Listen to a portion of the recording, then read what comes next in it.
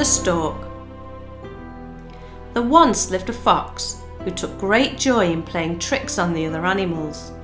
One day he thought of a plan to make fun of his friend Stork. Fox had always thought Stork's long legs and long bill were rather amusing, and he knew just the trick that he was going to play. "Come and have dinner at my house today, Stork," said Fox, hardly able to keep the smile from his face as he thought of the fun that he was going to have at Stork's expense. "I'll make us something really tasty and we'll have a wonderful time." "Thank you, Fox," replied Stork, thrilled. "I'd love to." Stork spent all day thinking about the wonderful food that Fox would serve up. His mouth was watering as he thought of all the delicious possibilities. That evening, Stork arrived at Fox's house in plenty of time. He was feeling very hungry as he had made sure to leave space for the scrumptious meal that his friend had promised. "Come on in," cried Fox. "Take a seat and dinner will soon be served." Stork sat down at the dining table as Fox busied himself in the kitchen, finishing off the first course. A few moments later, he swept into the room and laid 2 shallow bowls full of soup on the table.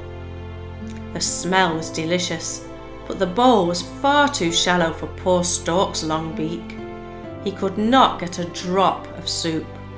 The most that he could do was manage to wet the very tip of his beak.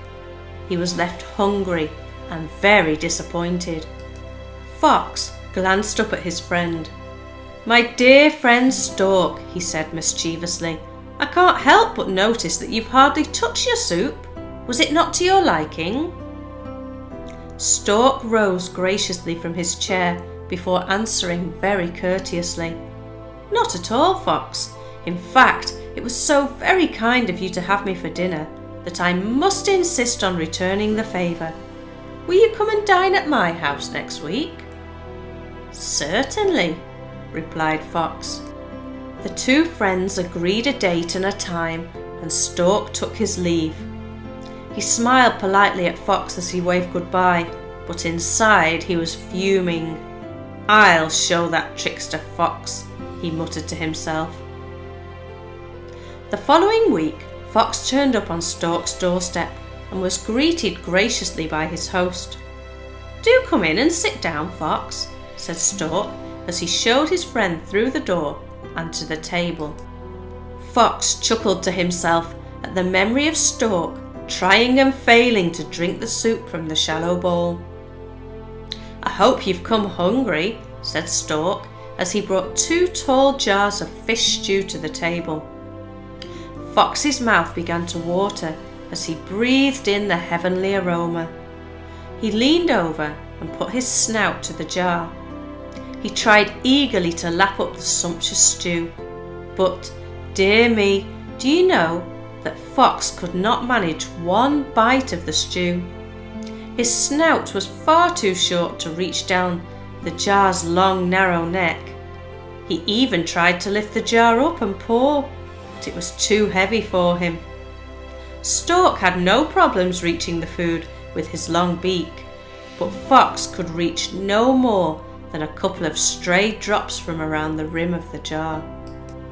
Stork ate up all the stew before pausing and asking his friend, "Oh, dear Fox, whatever is the matter? Did you not like the food?" "That's not fair," replied Fox gruffly. "What a dreadful trick to play on a friend! Now I shall starve." Stork smiled calmly as he answered, "Well, Fox, now you know. You should never play tricks if you can't accept the same treatment yourself." And with that, he served himself another tall jar of stew.